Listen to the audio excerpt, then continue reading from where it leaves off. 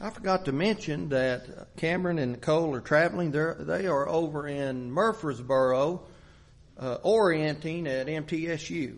And so they'll be there tonight, come back tomorrow. And if you would, keep Taylor in your prayers. She's coming home tomorrow. So she's making a trip from Memphis to here, and pray for her safe journey. Tonight, I don't really need to introduce Brother Eddie, but he's with us, and we're thankful for him.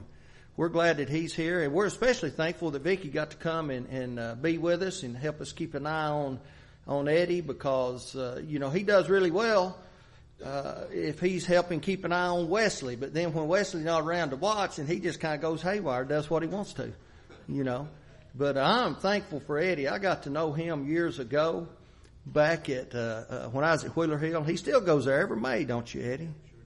Every May, and holds a gospel meeting, and we always look forward to that. That was a high point for us because we enjoyed him. And if you've never heard any of his good jokes, make sure you hear a few tonight. My girls still talk about the dog with no legs. And so, but anyway, we're thankful that he's with us, and we've been supporting the good work that he and Wesley, which they're involved for a long time.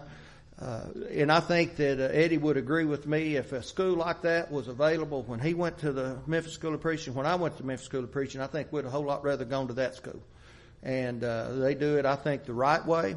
And if it weren't for Vicki keeping that bunch straight over there, I don't know what would happen. But we're thankful that he's with us tonight. We love Eddie and Wesley and the whole family, and we're thankful for what they do. We appreciate you, brother, coming and being with us tonight. And Eddie's topic tonight, as we continue our series of Living the Beatitudes, his sermon is, I am blessed because I am persecuted. Come speak to us, brother.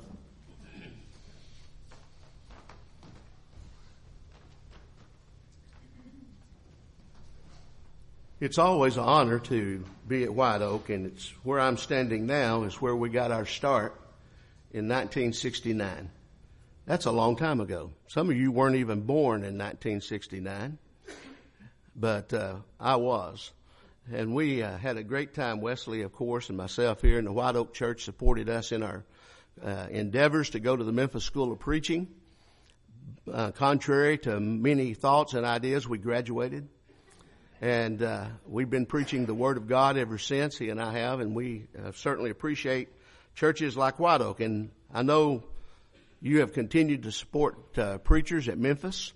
You support preachers up where we are, and you've supported Wesley and I continually, and we appreciate that so very, very much. It's good congregations like you that enable us to do the things that we do, and we appreciate it. I'm glad Rick's here. It's good to see him and his family. The girls were just small when I was at Wheeler Hill. They just bought a pig named Pork Chop. They've eaten him since that time.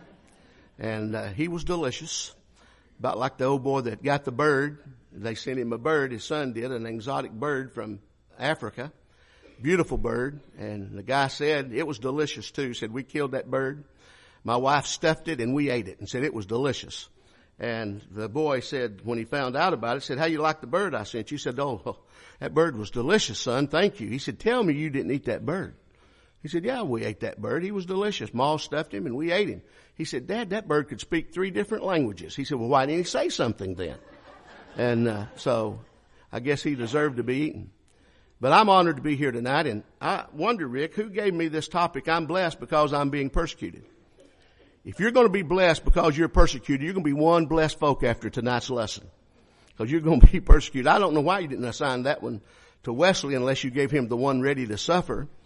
And sometimes they'll do that to him. But I'm honored to be here. Isn't that a great book and a great series, the Sermon on the Mount? You're not going to read a greater sermon in all of the Word of God than you're going to read when you read Matthew chapters 5, 6, and 7. A lifetime of study can go into that, and I'm sure that you've invested a good deal of time already this year in a study of the Beatitudes and thinking about your theme, living the Beatitudes, and that's what it's all about. You see, the Beatitudes is really the attitude that we be. And so we have the kind of attitudes that we're developing and building through our study of the precious Word of God.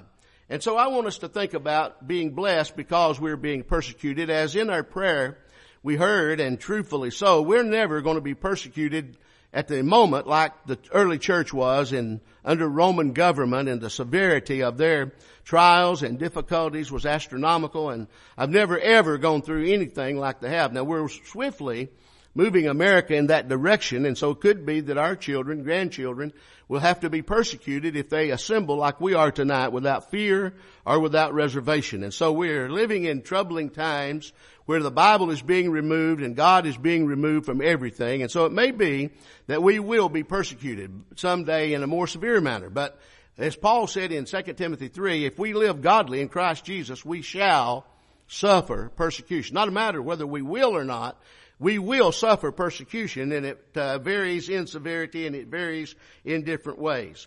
Now, when I think about being blessed in persecution, I think about the example that Jesus Christ set for each and every one of us. And I want you, if you would, to hold Matthew 5, but I would like for you to go back to the book of 1 Peter, and I'd like for you to look at 1 Peter chapter 2, and let's just read about 3 or 4 verses here together that sets the groundwork, really, for what we're thinking about in the Sermon on the Mount. Sometimes I will make the statement that Peter is writing 1 Peter chapter 2 and verse 21 against the background of the sermon that's on the Mount. If you'll read the book of James, you'll maybe walk away saying, I believe the book of James was written against the background of Matthew chapter 5.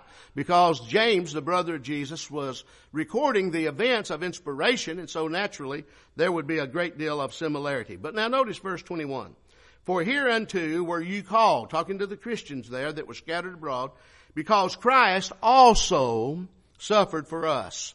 Now watch, leaving us an example. When I think about suffering and being blessed as a result of that suffering, I think about Christ setting first the example. He set the example for us that you should follow in His steps. When we moan and groan and bicker and gripe because we're suffering, going through persecutions, as children of God, you need to read again the historicity of Jesus. You need again to look at what He went through, what the early church went through, and the severity of their persecutions, what the Apostle Paul went through. We don't go through any of that, and yet we gripe and groan and grumble more than a lot of folks do. We go through life grumbly hateful instead of humbly grateful is what we do. And we shouldn't do that because we are so blessed in this country. But He said He leaves us an example that you should follow in His steps. Now watch. He did no sin, neither was there guile found in His mouth. When He was reviled, reviled not again. When He suffered, He threatened not. When He committed Himself to Him that judgeth righteously, with His own self bare our sin in His own body on the tree, that we, being dead to sin, should live unto righteousness, by whose stripe we are healed. And so the Bible says that we are following in the steps of Jesus. That same writer would say, if any man suffer as a Christian, let him not be ashamed, but let him glorify God on this behalf or account. That we can suffer for the cause of Christ should be an honor. And we should take that as such, and it should be a blessing to our lives. Now let's go back to the Sermon on the Mount. I want us to think about an example to start with. Now, I was reading and studying and preparing for this lesson. It was kind of interesting to me that I've been assigned on 2 different occasions this year, one here tonight, talking on I'm blessed because of persecution. Another one is the idea of we're being encouraged through the trials and persecutions that we go through in Chesapeake, Virginia toward the end part of the year. But I wanted to look at the similarity of that, and in studying all of that, and trying to piece it together and fit it in a sermon, I began to notice something I really hadn't paid attention to as such, and I'll share that with you in a moment. But now notice in the Sermon on the Mount in Matthew 5:10, there the Bible said, blessed are they which are persecuted for righteousness' sake. Now you're not going to be blessed for being persecuted if you're not being persecuted for righteousness' sake. Some people are just persecuted. And they're persecuted because of the lifestyle they have and the things they do. It's not having anything to do with Christianity or living soberly, righteously, and godly in this present world. It has nothing to do with that. They're being persecuted because of things they do and crimes they commit. And they ought to be. But anyway, that's not what he's talking about here. He's not saying people that are being persecuted are always being blessed, but those that are being persecuted for righteousness' sake, he says, for yours or theirs is the kingdom of heaven. Well, that ought to be sufficient right there, shouldn't it?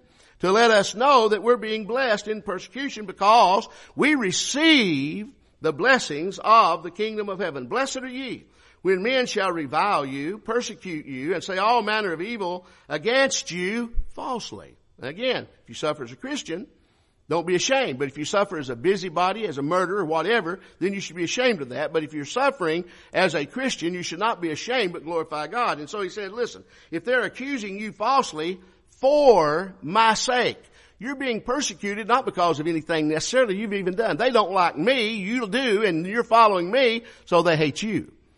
Jesus said they hated me before they hated you, and if they hated me first, then they're going to hate you if you're standing for the same principles of righteousness that I teach and that I have preached and that I lived in my life. And so he says, if you're suffering this for my sake, rejoice and be exceeding glad, for great is your reward in heaven. Again, a thought of how we're blessed. For so persecuted they the prophets that were before you. And so Jesus is saying, look, you're being persecuted, but before you came on the scene, I was being persecuted. And before I was being persecuted, the prophets were being persecuted, because we all have something in common. And that is we're following what God wants us to do. And because we're doing that, we're following an example that the world hates. Now, when I started connecting suffering, persecution, with the idea of being blessed, and I connected it to example, and that's what sprung the key here in Matthew 5. Do you know that after what we just got through reading, then he talks about example? Right after you read about it, if you're going through all of these trials and difficulties, if you're being persecuted, if you're being killed, if you're going through all of these difficulties because you are a child of God, you're one of my followers, then I want you to understand you're doing the right thing. But not only are you doing the right thing, you're setting the standard and you're setting the example for other people to follow as well. When they see you can do that, they see they can do that too.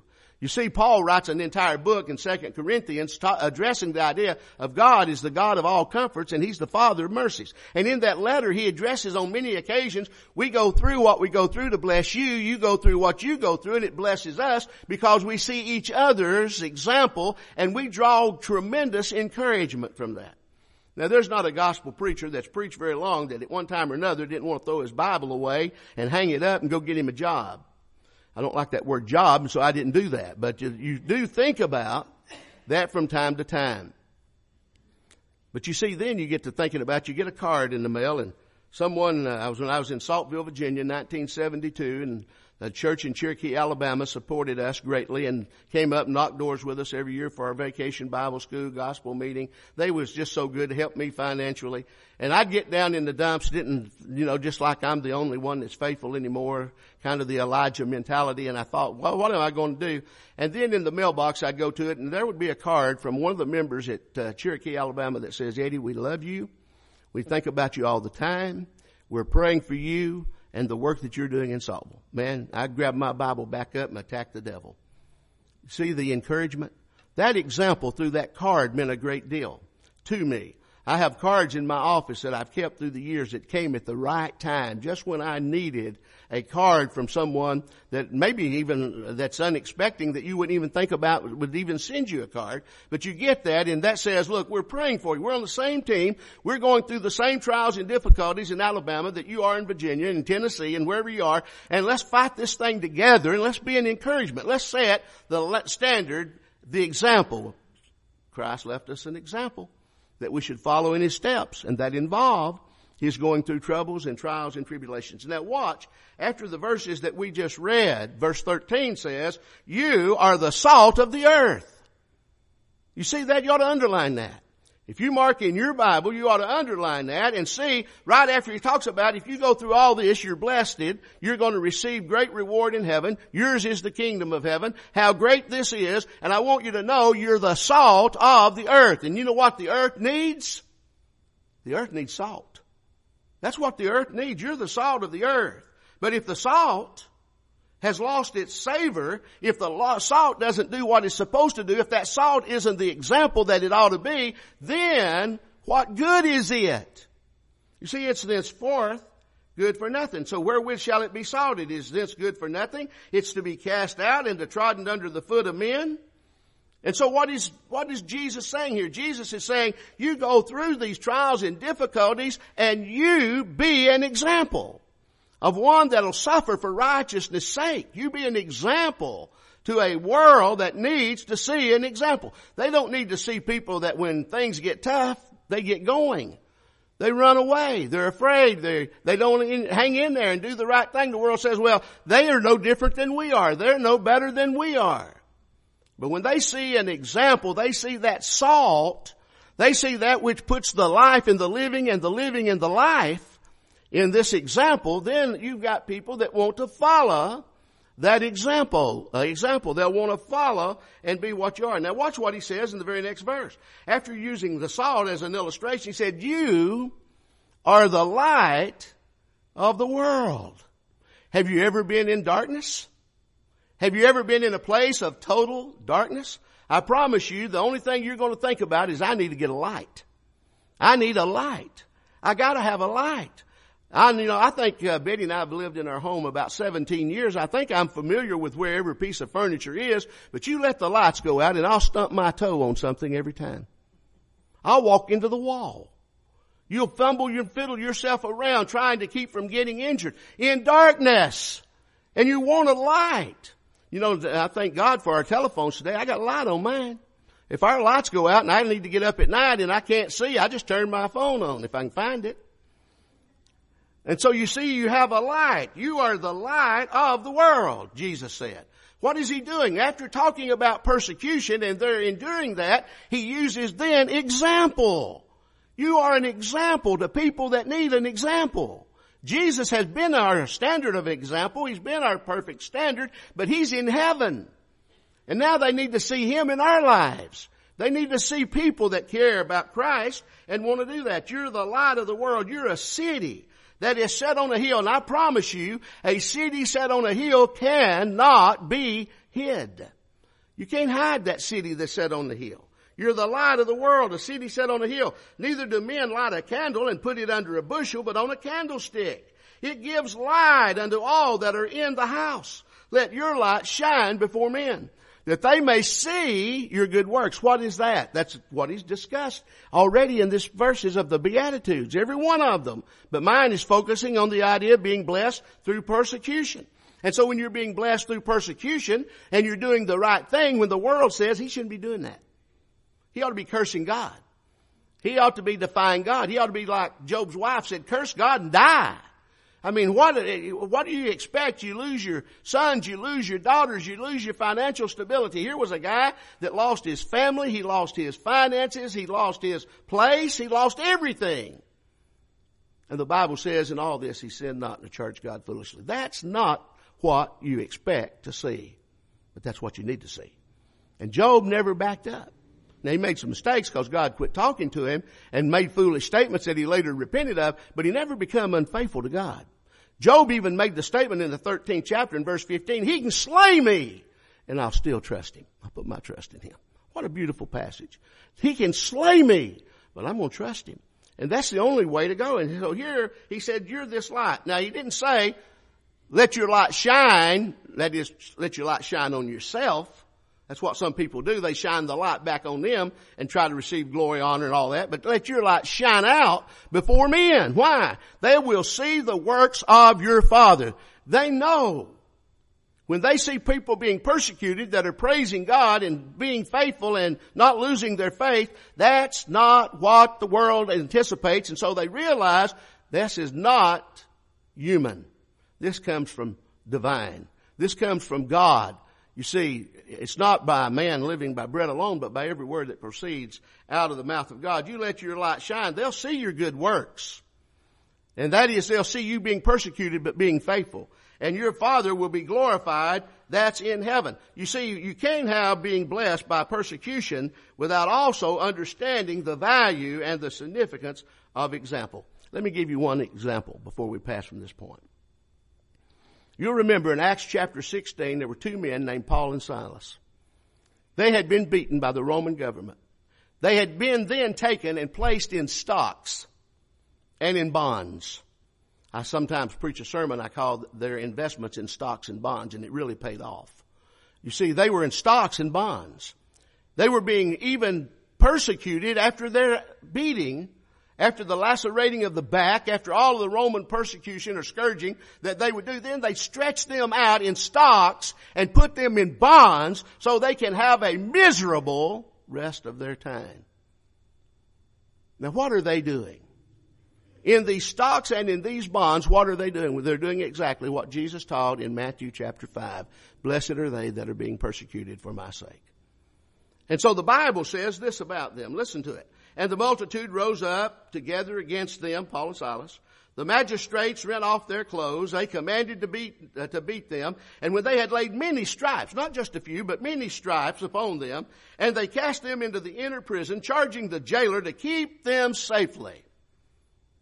Who, having received such a charge, thrust them into the inner prison, made their feet fast in stocks, and at midnight Paul and Silas prayed and sang praises unto God.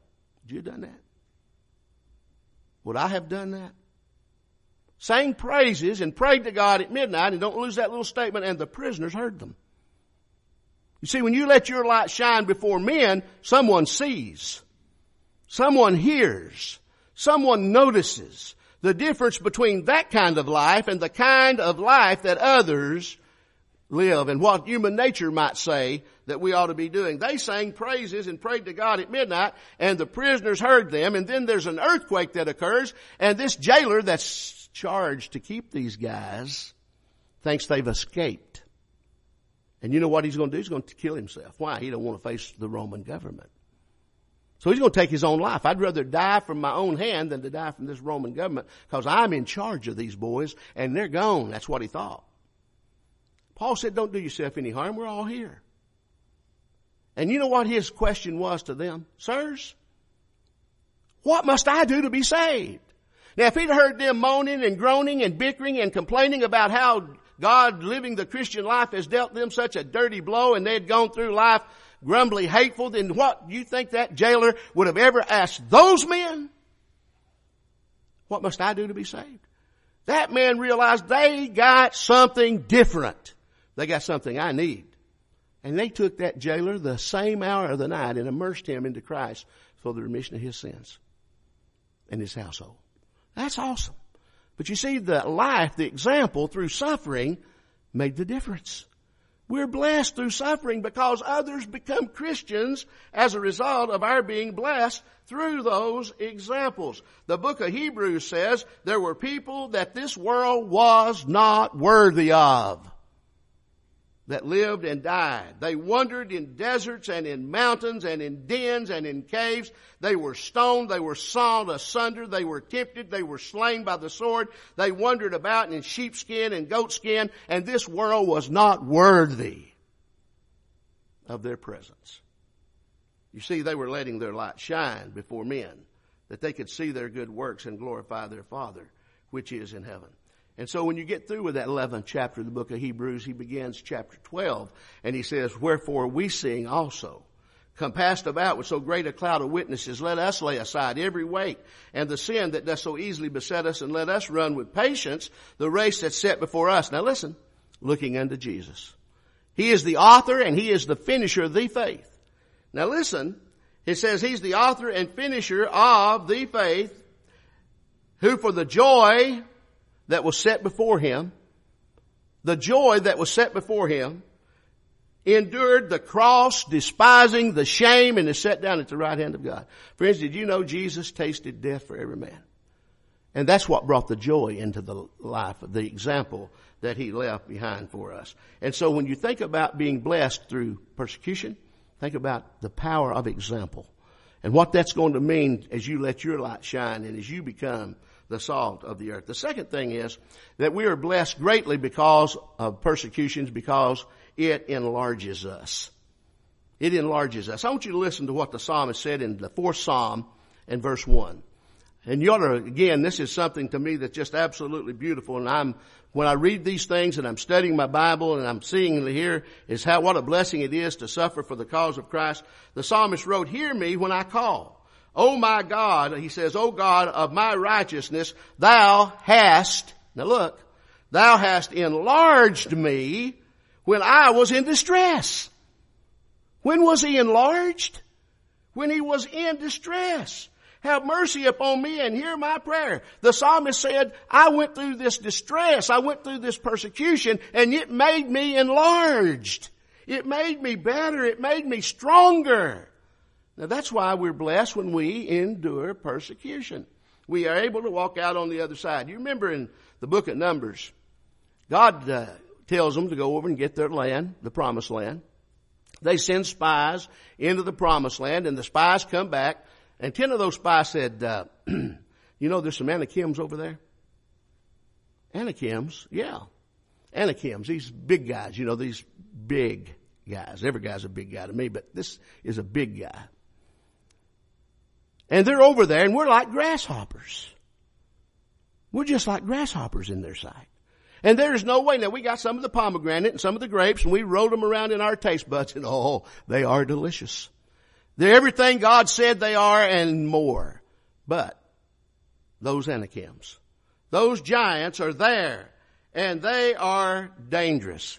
And we can't take them because we are just like grasshoppers in their sight. Well, see, they were looking at Anakims through the eyes of men, but Joshua and Caleb were looking at those Anakims through the eyes of God, and they didn't look near as big when you were looking down. One old boy got on an airplane for the first time. He looked down and said, oh, those people look like ants. And one guy said, those are ants. We've not left the ground yet. They look like ants. The ones that were the grasshoppers were the ones that was the grasshoppers in the sight of God's eyes. And the Bible says something that I think is very fascinating in Numbers 14, verse 9. Only rebel not ye against the Lord, neither fear ye the people of the land. Now listen. For they are bread for us. You know what bread does for us, don't you? It enlarges us. Those giants are bread for us. They are our vitamins. Maybe it is true that giants are the breakfast of champions, because that's exactly what God is saying. God is saying they're bread for us. They give us our vitamins. Their defense is departed from them, and the Lord is with us. Don't fear them.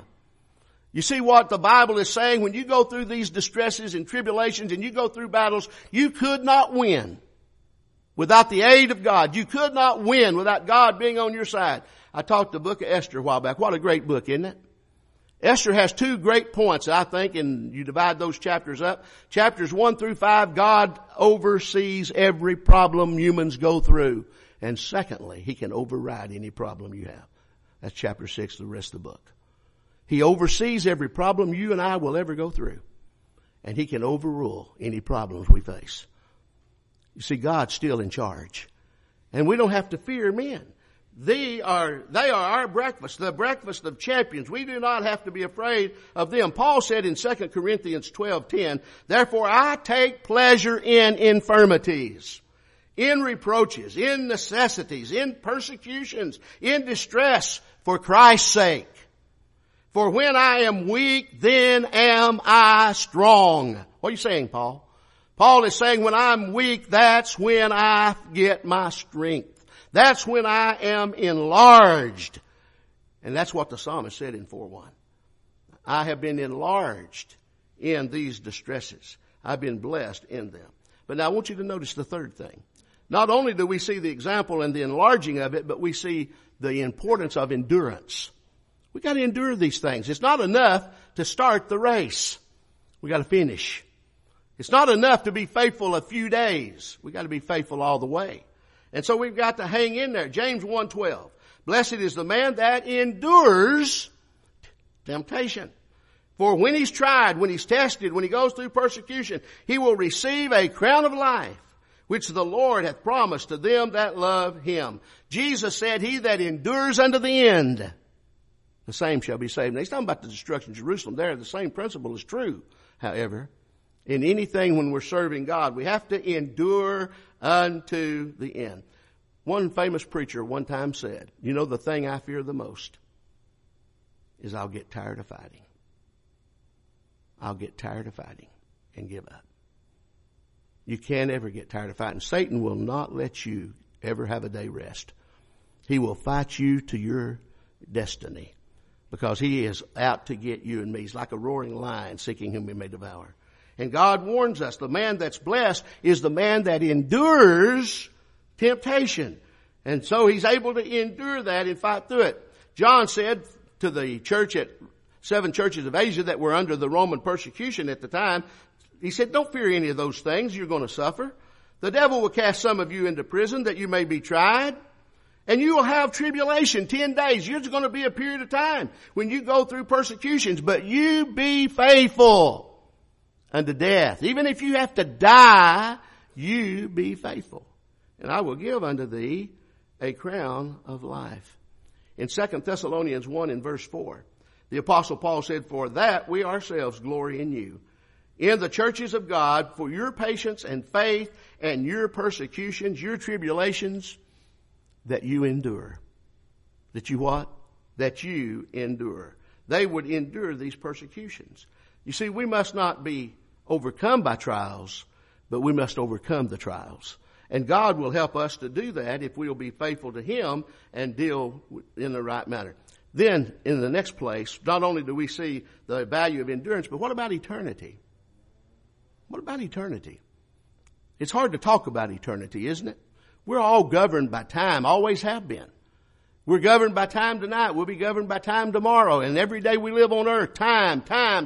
But there comes a time when there is no time. And that's hard to talk about that. We talk about spending eternity. You can't spend eternity. It doesn't end. It goes on and on and on, and our minds are not geared to think that way. Sometimes children will ask, what in the world will I do in all eternity?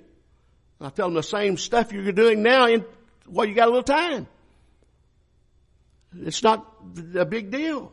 But you see, we got to think about it in this light, because when we're suffering persecution, sometimes we may think that these persecutions is all we're ever going to face. Now I want you to listen. In 2 Corinthians chapter 4, some verses that I draw a tremendous amount of comfort from. Paul says in verse number 16, for which cause we faint not, for though our outward man perisheth, yet the inward man is renewed day by day. And then he says, for our light affliction. Now if I'd been through what Paul had been through, I'd think of everything but light affliction. He's been beaten. He's been stoned. He's been left for dead. He's been persecuted as beasts would attack him at Ephesus. He has faced everything. He had in his body the literal marks of the stonings and the things he had gone through. He bore in his body the marks of the Lord Jesus Christ. And he said it's all light affliction. Well, why would he refer to all of that as light affliction? His next statement is, which is but for a moment. Oh, I went through that affliction. It wasn't enjoyable at the time, but I never lost my faithfulness, my fidelity to God. And you know what? After it was over, it was over. It was over. I had an infection under my arm one time, and the doctor, I thought, was being kind of crude with me. I didn't think he numbed it very well, and he was trying to clean out the infection, and it hurt. And I wanted to hit him right in the nose. He was bigger than me, and I was a coward, and I didn't do it. But I wanted to, because I thought he was being crude. Well, not long after that, under the other arm, I got the same thing. So this time I don't go to that guy. I go to the emergency room. My wife is with me, of course, and Betty's sitting in there, and the doctor's in there talking to me about it. And I done told him what I'd gone through before, and his wife said, would you please make sure that you numb him so I don't have to listen to the griping after it's over. And what he said, I still remember. He said, what he has is like an abscessed tooth, and you can't go in and numb it. You can numb around it. You can numb around it, and it'll help. But he's going to feel the same pain he felt with the other doctor. Well, I owed the other doctor an apology, at least in my own mind, because I thought he was being crude. And so he says, you want to bite down on this towel? I said, no, do it. And I knew one thing kept going through my mind. This is going to hurt, but it's just going to hurt for a few minutes. That's all. Just going to hurt for a few minutes. What we go through in this life is just going to be for a few minutes. It's going to be over. And when it's over, and then we're in eternity. You see, it's just going to be for a few minutes. I'm going to suffer for a few minutes, and then the infection is gone, and I can go on about my work, do what I got to do. And so he said, you want to do this? I said, just do it. I know what I'm going to have to face. Do it. Paul says it's a light affliction. It's only for a moment. But what it does for us It works for a far more exceeding, now look at his terminology now, an exceeding and eternal weight. Not just a weight, but an eternal weight of glory. While we look not at the things that are seen, but at the things which are not seen. The things that are seen are temporal. The things which are not seen are eternal. And so yes, we go through a few trials and tribulations here on earth. It's temporary. But we got an eternity that we're headed for at a rapid rate of speed where we'll never suffer again. And that's worth the price you got to pay to do that. In chapter 9 of 1 Corinthians, verse 24, Paul said, "Know ye not that we which run a race run all, but one receives the prize? So run that you may obtain. Every man that striveth for the mastery is temperate in all things." Now they do that to obtain a crown that's going to be corruptible. You know, if you had the most beautiful crown that you could ever have, one of these days that thing's not going to look so beautiful.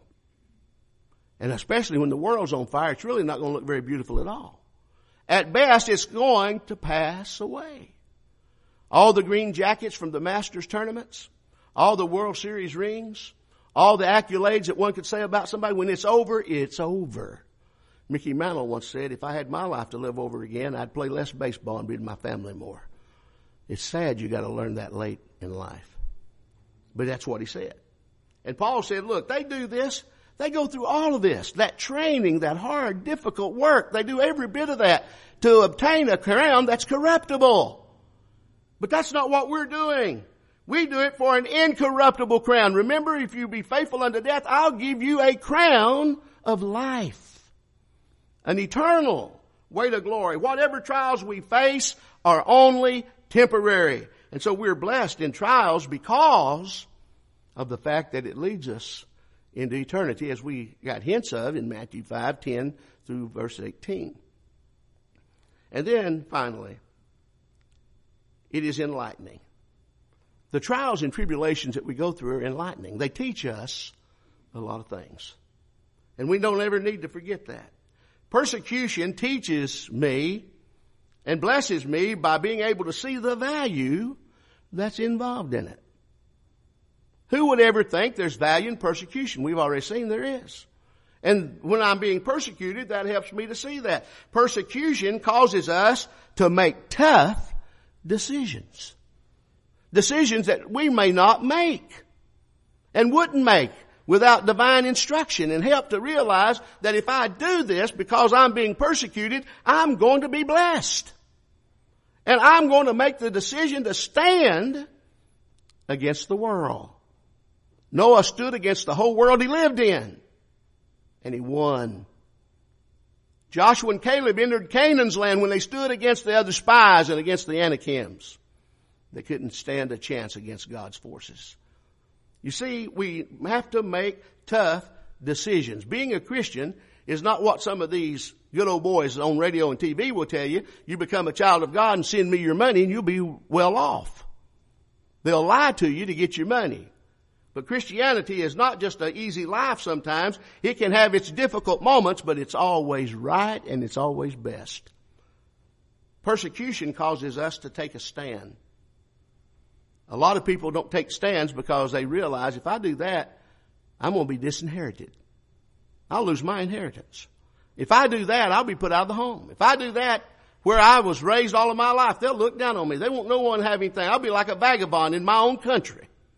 You see, it causes us to take a stand that we say, it doesn't matter what you think. It doesn't matter what you believe. It doesn't matter what you do. I'm going to be faithful to God under every circumstance and under every situation. It encourages us to take a stand. Persecution causes us to reflect upon the true meaning of life. I never went through a persecution that I didn't think about the true meaning of life. What does this mean? And how does it affect my life? And how am I going to let that make me make decisions or choices? Paul wrote a book of Philippians, in essence, to tell the Philippian brethren, don't let Satan rob you of your joy. Keep your eyes on the go. Forget the things that are behind. Reach forth unto those things which are before you. Press toward the mark for the prize of the high calling of God in Christ Jesus. Don't let persecutions discourage you. You see, you need to understand what real life is about. That's why I said Christ puts the life in living and living in the life. And when we don't have that, we really don't have a life. Oh, we're breathing God's air and we have a physical life, but we're dead while we live, the scripture says. And we don't really know what life is all about. Persecution causes one to ask himself, how much am I willing to give up to go to heaven? How much am I willing to give up to go to heaven? Mid McKnight said one time, anyone can go to heaven who wants to go to heaven more than he wants anything else in the world. And no one can go to heaven who wants anything in the world more than he wants to go to heaven. Never forgot that. And every time I go through persecutions and trials and difficulties in my life, I think, what am I willing to give up to go to heaven? You see, God's Son gave up it all for us.